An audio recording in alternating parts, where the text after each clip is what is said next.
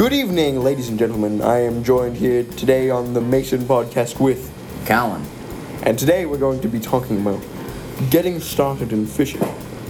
Our first topic is what to bring. So, Callan, what do you think you should bring on your first time?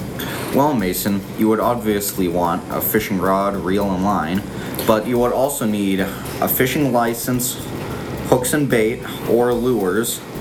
And then if you're going to be using hooks and bait, you would probably want split shots, which are just weights, bobbers, and then, well, that's just for hooks and bait, but lures are a different thing. And so anyways, you would also want a pair of polarized sunglasses. They don't have to be super expensive, they can just be a cheap pair. But the reason you're going to want those is, one, for protection of your eyes, and two, it helps you see the fish. Wow, it's very informative of you. So, as you said, we can have all these different things that we need to bring. Oh, shoot. We have all of these different things that you need to bring.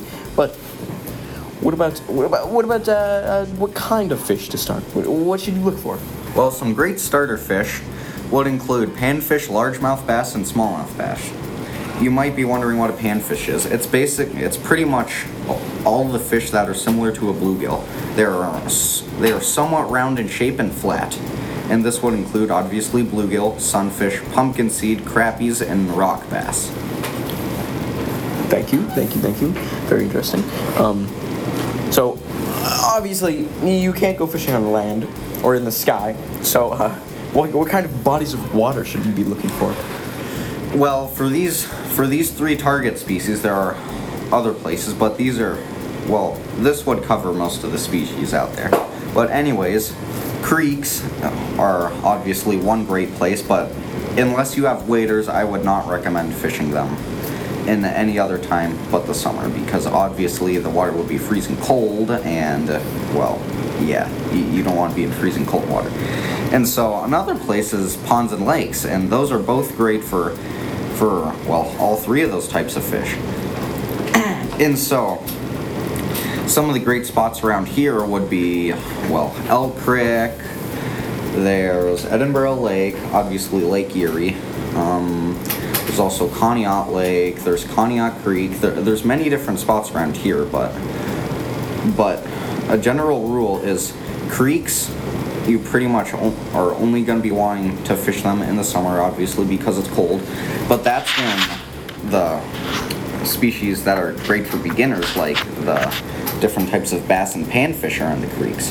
And then with ponds and lakes, I generally try to stick to ponds and lakes, and, well, I usually find the best luck in spring, and then the second time that I usually have decent luck is summer. But once it's like late summer and early fall, those times generally aren't super great, but you can still have some luck. Property, unless you know that it is public lands, or if it is private lands, make sure you have permission from them. All right, I see. So back to the species. What kind of baits and lures should you use for each of them? Well, Rapala lures are one that I really like to use. These work mostly well for bass, but if you use a small enough lure, you can have some luck with panfish. And then worms and maggots are obviously classic choices. They're great for both bass and panfish. And then live minnows are a great option for bass because they have a lot of action. And then artificial baits such as gulp minnows or gulp maggots, I actually use these more than anything other than maybe the lures, but these work great for panfish, and you can also have some luck with them for the bass. So with these lures, obviously you need to know how to set the hook, so how would you go about doing that? Well, if you're using a bobber and bait, once you see the bobber go down, you pretty much have to quickly like yank the pole upwards in an upward motion to sort of set the hook, and then once you have the fish on, you obviously just reel it in. But with a lure, it's a little bit different. Since you're not going to be using a bobber, at least you shouldn't be using a bobber, you would obviously cast it out and then reel it in, and then as you're reeling it in, once you feel like the tug of a fish grabbing it, you sort of would pretty much do the same thing, and you just gotta set the hook and then obviously reel it in. And then if you want to, say, like, keep the fish, and well, if you want to keep the fish, if it's in the summertime, which, well, if you're a beginner, you're probably going to be mostly fishing in the summer.